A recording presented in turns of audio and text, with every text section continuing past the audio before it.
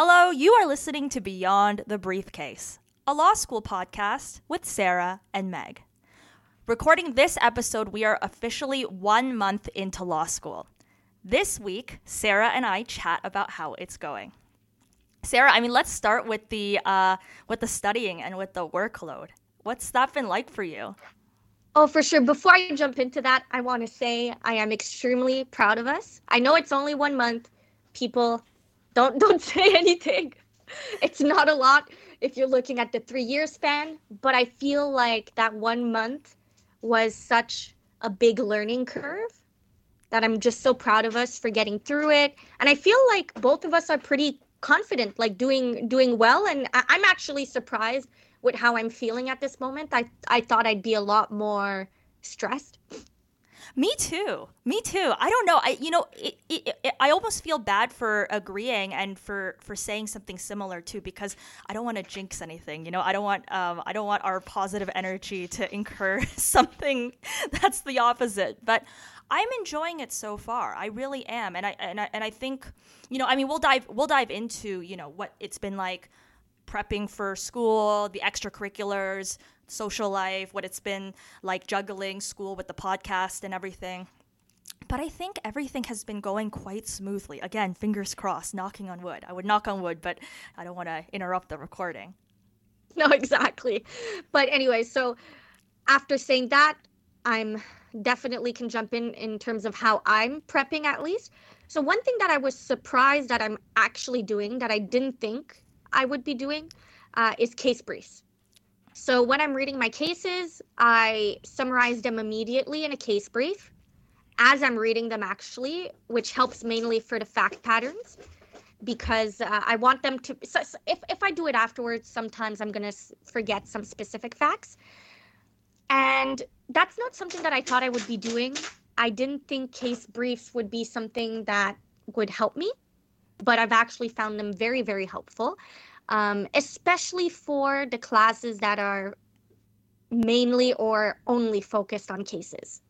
So Yes. Let's say property law. Yeah. When it comes to constitutional law, my preparation has been a bit different, but I still do case briefs for the cases that we see.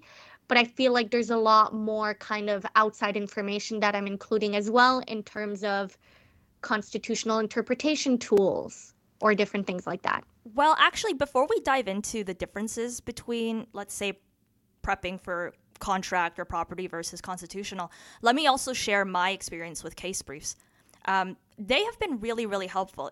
The first week of law school, I was like, maybe I'm not going to try case briefs. Maybe I'll just use some kind of other close reading system. And then I was like, okay, actually, let me compile a couple of case briefs. And even with 1 week's worth of readings, it took me like 3 hours to go back and review and do all of those sequentially. You know what I mean? So now, like Sarah, the moment I finish reading a case, I'll just do the case brief because I think that just works so much quicker. And I actually think these are really helpful because making these case briefs helps me to focus on the rules and the principles and the outcomes of these cases. I like to pay attention to the facts as well, but sometimes I get too caught up into the narrative and I'm not paying enough attention to the actual doctrines and principles and rule of law that's manifesting out of these cases. And I feel like when I compare cases, it's more important for me to compare these elements. And also I realized that, at least at the University of Toronto, a lot of our exams are going to be either take home or open book. At least, you know what, let me just speak for myself. At least with my classes, it's like that. So we've already had a couple of in-class assignments, in-class writing exercises, and it's been really easy to open up relevant case brief documents rather than to go back to a textbook, go back to class notes, anything like that. But Sarah, how have you been prepping for constitutional law? Because my experience with con law has also been different than with my other courses. Yeah, so like I said, I have been including some of the case briefs, but what I found with constitutional law, and this I think is more a question of how my professor is actually structuring the class than constitutional law as a whole. But my professor doesn't tend to make it very apparent until later on what specific principle he's trying to kind of showcase in a specific case or what specific doctrine. A lot of the times it's the doctrines of constitutional interpretation like paramountcy. Yes. And so what I've noticed is actually we just finished one of the major sections, which is federalism.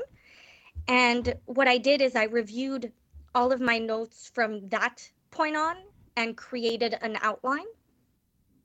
And that's something that's been helping me a lot. That's actually really good. I don't want to interrupt you. I'm just so passionate about what you've just said because that actually works really well. So instead of going, oh, let me just look at this case or that case, X, Y, Z, you can say, oh, let's just talk about all the cases that relate to federal paramountcy or all of the cases that relate to, the three branches of POG or all of the cases that look at double aspect or, whatever it is, right?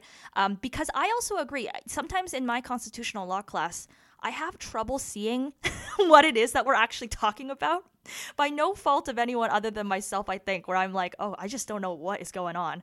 And I think that's because I get so caught up in the often purple prose of constitutional law opinions, those references and case opinions and stuff like that. So I think focusing on the actual thematic, or doctrinal ideas, that makes a lot of sense to me. I'm going to steal that idea. Exactly. So once I knew everything that we were supposed to cover, all of the doctrines, everything like that, I listed them out, and that's when I started associating cases. And I actually discovered some cases that I didn't think were supposed to relate to a specific doctrine actually could also relate to that and related to two things at once, for example. So that's something that I loved. And in terms of outlining, I actually use that for my other courses as well. I'm of the opinion that doing it early on is going to help me just because I know that everything's fresh in my mind. I have a current understanding.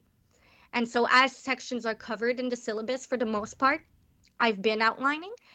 For constitutional law, I feel like I have to go more in larger sections rather than week by week. But when it comes to just cases like property law, I can group them together within a topic. Yes. Like trespass and then outline. Yes. Exactly. And I know that some people are going to be like, oh my God, you're crazy outlining already in September, October. But that's just the way I do things. And I think it's going to save me time and also save me a lot of stress once I reach the exam phase. For people that think that it helps them to summarize closer to the date, then that's great. I like summarizing early on. And then as the weeks move on, I'm already studying. 100%. Also, we don't have to think about summarizing or outlining like you're creating perfect summaries or perfect outlines from the gate, right? So if I'm not mistaken, and listeners, it's because we share one class together. We share property law together, and sometimes I'll look over to see what Sarah's writing on her laptop.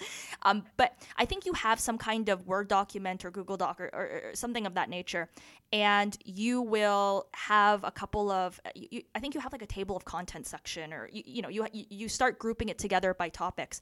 What I like to do too is, so for instance, that doesn't actually work for me too much because the moment I see a really big document with a lot of pages, I tend to get a little overwhelmed. So what works for me is I have all of my case briefs as separate Word documents. And then once a month, maybe, I will go ahead and group them into folders with the topic name as well as like 3 or 4 word descriptions of what that topic means. So for instance, like in contract law, formalization, what is the quick and dirty way of thinking about formalization? Or certainty, what's the quick and dirty way of thinking of certainty? And then I'll go and I'll say, oh, can I actually remember what that case was about? Does it go into estoppel? Does that go into formalization, right? And I'll do that maybe once a month. So I'm not actually even opening up the case briefs, really. I only do that if I completely forget what it's about. But again, that will take maybe 10 minutes. So again, for me, it's not creating anything, that looks perfect. It's simply a way for me to catch up on bringing all of the cases that I've looked at together. Yeah, actually, so the document you saw me preparing is very similar Yes. to what you're doing, except I like it in a table of contents fashion that I can just during the exam, I'll click on one of the topics and it'll bring me automatically to that area. So usually what I do is I'm going to have the topic, I'm going to have the specific rule, and then I'm going to have the principles that are associated with each case. And then they're going to be separated. It depends on the topic. But in one of the topics, I think it was trespass, there are 3 sub-elements of trespass, and each case was associated with one of the sub-elements, so I divided it like that. In some cases, it's not as clear-cut. In some of them, let's say nuisance that we just did, it's more kind of the types of rights that you have as an occupier. And well, what is actually a lawful right and what is something that is not a right at all. So not something that they can protect. So it's going to depend on the topic, but that's how I've been doing it. So it's a lot more condensed than my case briefs. And then my case briefs, I also have them in a table of contents format so that if I wanted to kind of remember the facts of a specific case or something like that, then I'll be able to go back in. I really like that. Yeah, because, again, you're not just reading these cases for the sake of reading them. You're always asking yourself, well, what's the point of this course, right? It's to take this exam that is structured in this very specific form that allows you to use an open book or even allows you to have 24 hours or however long it is for take home. In any case, you really want to say, okay, well, in September and October, what should I do that will make my life when I'm studying for a bunch of exams down the line so much easier? And I think for both of us, our techniques slightly differ, but I would say they're principally the same, really. Yes. Yeah, the purpose, and it's just the only differences, like I said, are format, and that's based on how we study best. Yes. And so I think that's important, listeners. The take home here is that there's no perfect way of organizing your outline or even the information that you need to put into it. It's based on your type of learning style, the way that you study, what you tend to forget or not forget during exams and high stress situations and stuff like that. Some people are going to forget specific facts. Some people, it's going to be the general underlying principle that is just going to slip their mind. So organize it that way. And that's why it's important, really, if you can, before going into law school, get to know yourself. It's very possible that your style of studying is going to change a bit in law school, but I would not say significantly. And so it's important to have learned this already throughout your undergrad. I think it's going to be very helpful.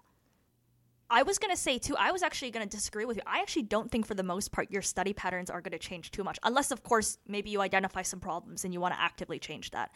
If you have a tried and true method that works for you, that worked for you in undergrad or, your previous education, chances are that will work for you well in law school, too, actually.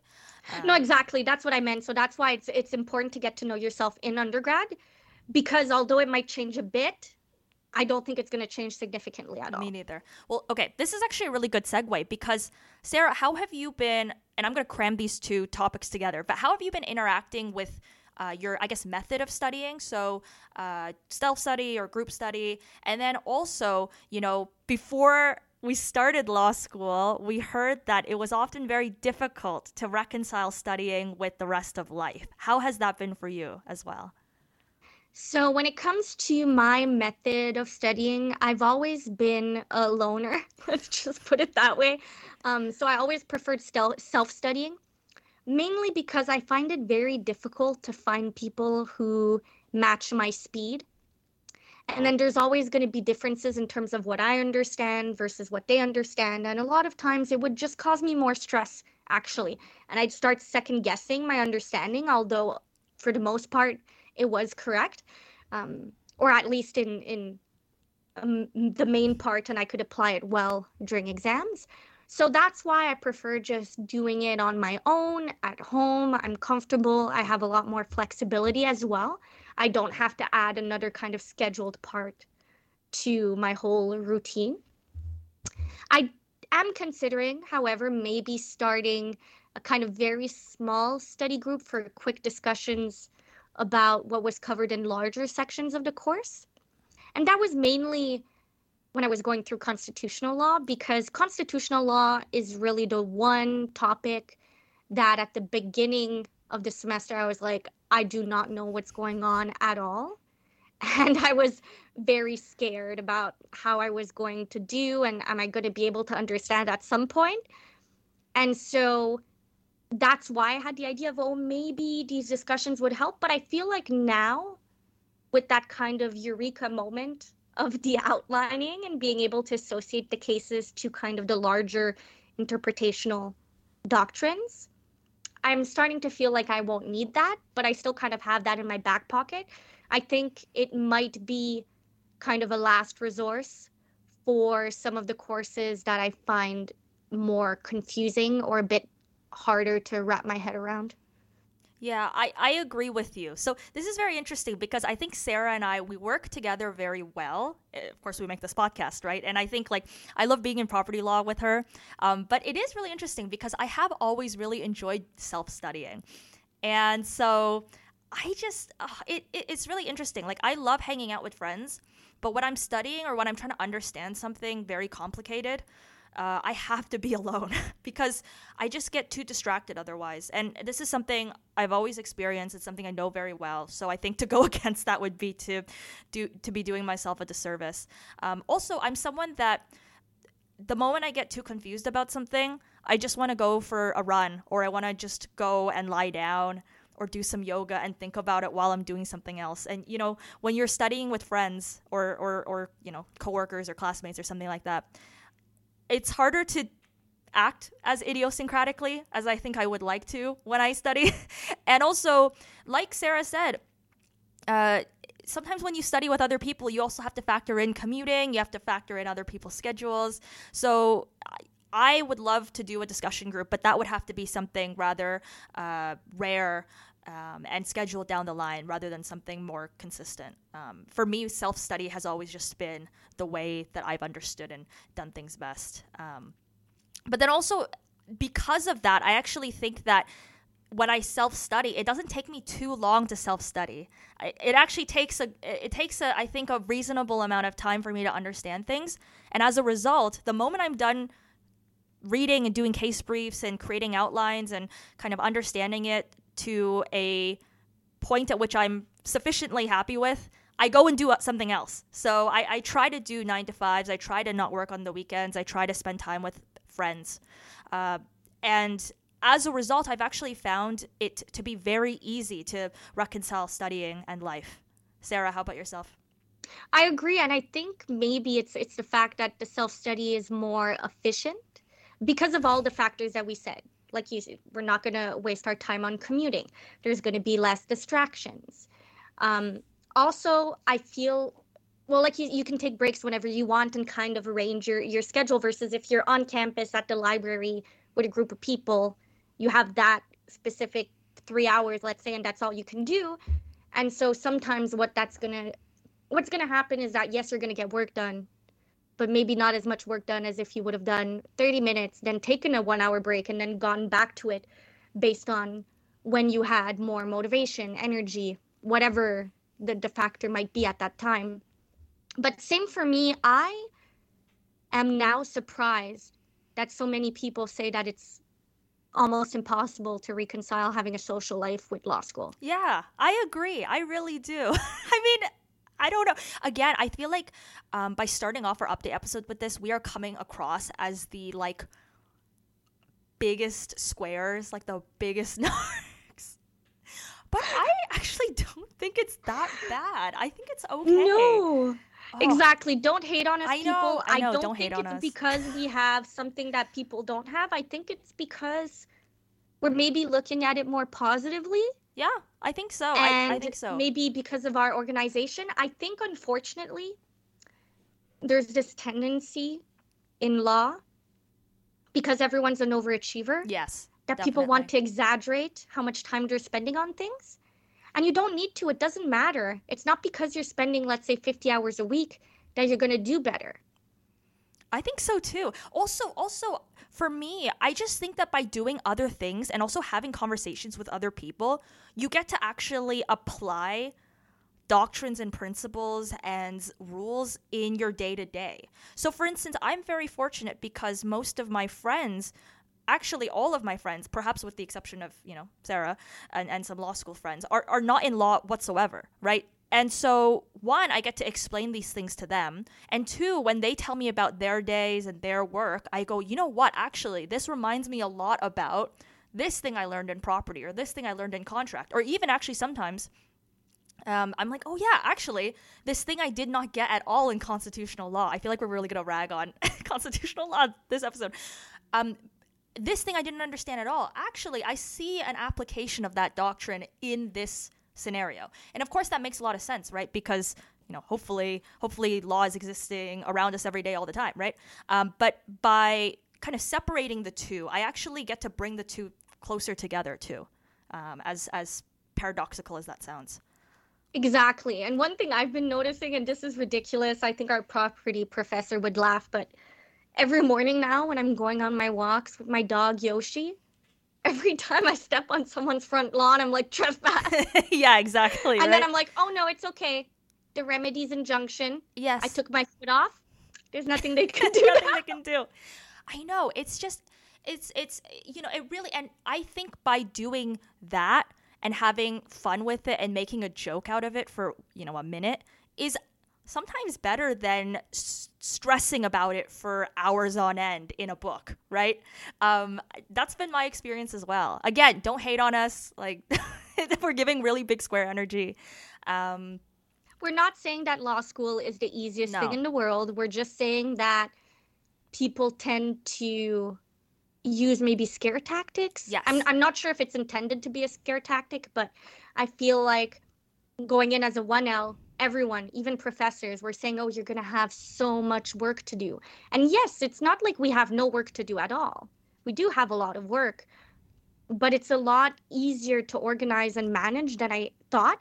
And it might also be because we're, again, in quotation marks, mature students, because granted, I wasn't studying in this way or as organized or maybe as kind of, I feel like I'm a lot more calm about everything now. And so I've noticed for sure in comparison to what I was doing in undergrad, I'm working a lot less in law school. Yeah. Anyways, we're going to keep our fingers crossed and hope things continue to go that way. Exactly. And then we come back. Yeah, we do another monthly update. Like, oh, this is horrible. Don't do what we said. Please strike from the record everything we said in that episode. Hopefully not. But Sarah, what has been your experience with extracurriculars? So what we mean by that is, or what I mean by that rather, is like working groups or volunteering at law school.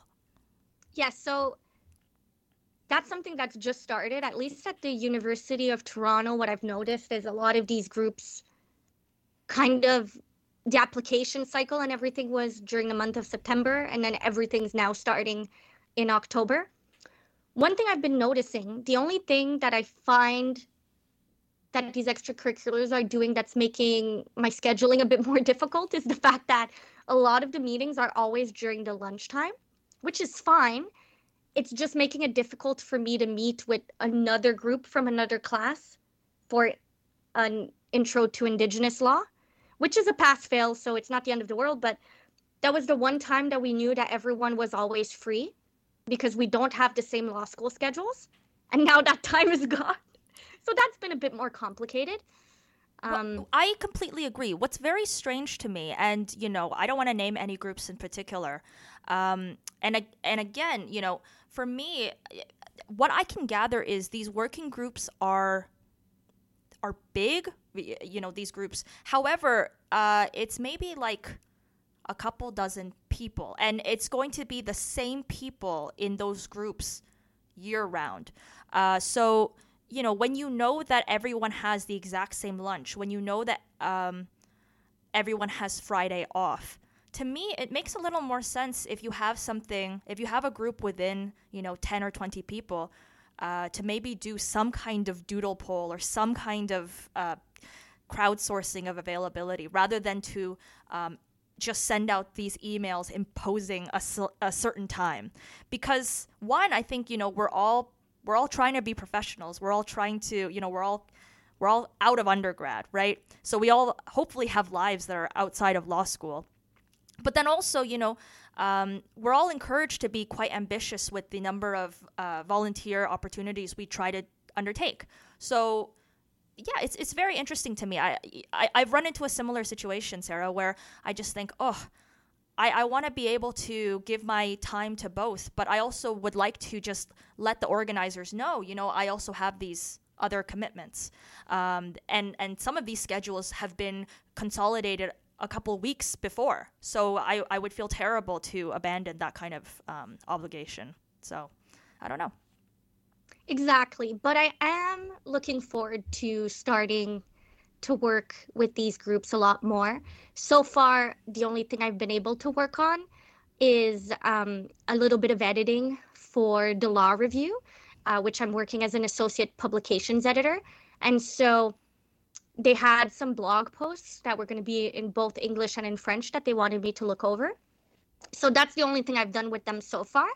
That's very interesting. So I'm also doing some editing work. So I'm an associate editor for the Journal of Law and Equity, Law and Equality rather. And I'm also working. I'm part of a working group on Indigenous child welfare and self-government with the Asper Center. And I would say that the Asper Center work so far seems quite structured. And I think that's because they're in their second or third year of this specific working group. So I think because they come right out of the University of Toronto, if I'm not mistaken, they get a little more independence and stability with how they want to carry out their structure, their organization. But I'm looking forward to that. I think the first meeting for that is this Friday. So when we do our next update episode, I'll be able to let everyone know how that goes. That's exciting. Okay. Social life inside and outside of law school. Sarah, how's that been? How's that been for you? We're laughing, but it's actually been good. Yeah. I would say. I've had the chance to interact with a lot of upper year students. I think you have as well, because the podcast has certainly helped with that. But it's definitely a good idea, everyone, if you can at least get yourself one person that you trust, that you have good conversation with, that can help guide you through the process.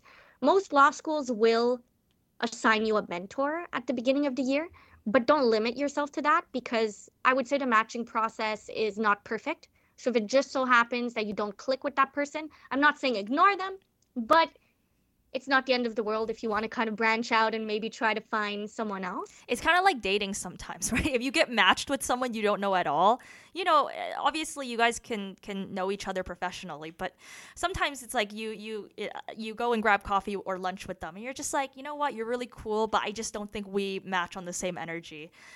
So it's great, if you're at a law school that has tons of really eager, enthusiastic people. I think other people are very willing to reach out and help as well. Exactly. And that's what I noticed at the University of Toronto, at least. Yeah. I haven't been shot down yet, so. I have to say, what's it been like hanging out with some younger students? Younger purely by a couple of years for the most part. Again, we're not that mature. Again, we do not want, I do not want to sound like, how do I say this, full of myself or anything, but I was surprised that the few years, like I'm turning 26, and so being with a lot of students that are 22, I know, that I can notice that difference a lot of the times in terms of priorities, interests, of course, different things like that. And so at the beginning of my law school experience was like, okay, I'm not going to do like I did in undergrad. I will participate in the events. I will socialize. I didn't feel a need per se to make friends or anything, because luckily I do have a strong friend group outside of law school, and I have Meg in law school, so that's all I need. Yeah, but honestly. I was like, I can try. And that has not been very successful. The first event I went to, I decided that I would probably not go to any more, at least not frequent ones. And that's specific. I'm talking here events involving drinking. Yeah, There's definitely. a big disconnect, which is strange because I don't think I'm that old. But in terms of, maybe how important it is, how much people want to drink, more of a party atmosphere than a cocktail hour, let's chat. Yeah, yeah. I would say that there's a really big difference between uh, maybe a little happy hour kind of reception at a conference compared to, end of week celebrations. Maybe that's a terrible way of putting it, but no, I agree with you. I agree. I think that for a lot of people, that end of week get together is a way to blow off steam, and it's a way to just meet new people and have something in common and really enjoy yourself.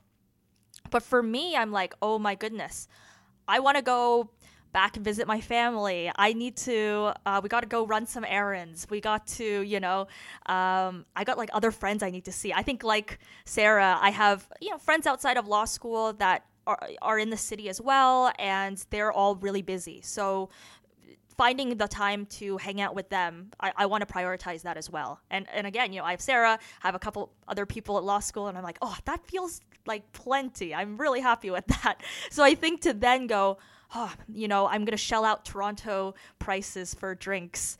I don't know. That's not. It's not a great. It's not a great thing for me.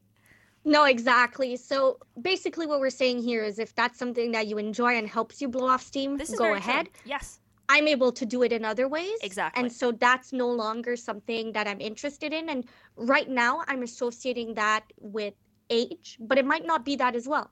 It's very possible that someone else that's coming in that would be a mature student Yes.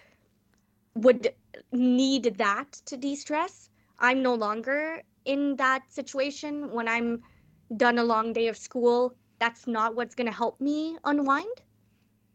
And so that's just the main difference. And it's very likely that my kind of making it associated with age is incorrect, but that's what I've been seeing so far. I think so as well. And finally, our last topic, just so we don't go overtime. What's it been like to work on this podcast while doing law school? I've loved it. Me too. Yeah, I really loved it as well. I love the connections that we've been able to make, not only with the specific guests that we're interviewing, but I've also noticed that even during networks as well, I've been able to meet some people that way. And so it's been very, very interesting. And I like that it's giving us something else to do that's related to law, but isn't studying. Yes, I feel agree. like it keeps law fun for me. Yeah, definitely. And also, not just connecting, doctrines and principles, but also for me, and I think for Sarah too, because, maybe I will speak for you. Sarah has been doing just such brilliant work on the social media sides of things. It's been amazing. And I think that you've really used this podcast as an opportunity to really become an expert in a lot of editing, visual, software programs, right, for social media. And likewise, I've taken a real interest to technical production and audio. I've been trying to learn a lot about editing and these different sound effects and things like that, balancing recording in person versus, recording guests who are calling in. And it's been really interesting to learn about law, but also learn about the kinds of larger media structures that help produce entertainment and content related to law. I thought that's been really great. Oh, definitely. And I was missing a creative outlet before. Mm-hmm. And so I feel like this has really kind of satisfied that. And so I'm over the moon. Yes. Okay. I'm good to end there. If you are, I think this has been just, again, actually, listeners, before we end, I'll just take you behind the curtain. This has actually been the first time that Sarah and I have been able to catch up on our month. So everything we've discussed, it's been very genuine. It's been really nice to hear from Sarah about how she's been doing, and I'm very proud of her. Oh, I'm very proud of you too. And yeah, it's been great to actually get kind of the inner scoop. Yes. Listeners, it's not that we haven't been seeing each other. It's just we haven't really been discussing this. Yes. And so it's nice to kind of get the other's perspective, and I'm happy that we're both doing great. I'm, like I said at the beginning, I'm extremely proud of us. I think we're killing it. Me too. Oh, okay. Let's sustain this energy. Thank you for listening to Beyond the Briefcase.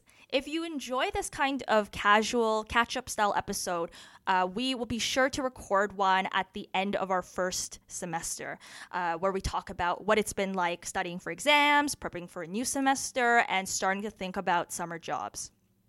Next week, however, we are going to be doing another guest episode. So we're actually going to be talking to Amy Terahar, who is Sarah's mentor, I believe, and she is going to talk about what it's been like starting her own firm, what it's been like working as in-house counsel for a network of higher education institutions under Global University Systems Canada. So if you want to hear another guest interview, please be sure to tune in for that. If you like this episode, rate, review, subscribe, share with your friends, and check out our Instagram at Beyond the Briefcase Podcast to keep in touch as well as up to date with all of our episodes. Thank you so much to Adam, our technical producer, and of course, thank you, listeners. I've been Meg. I've been Sarah. Bye.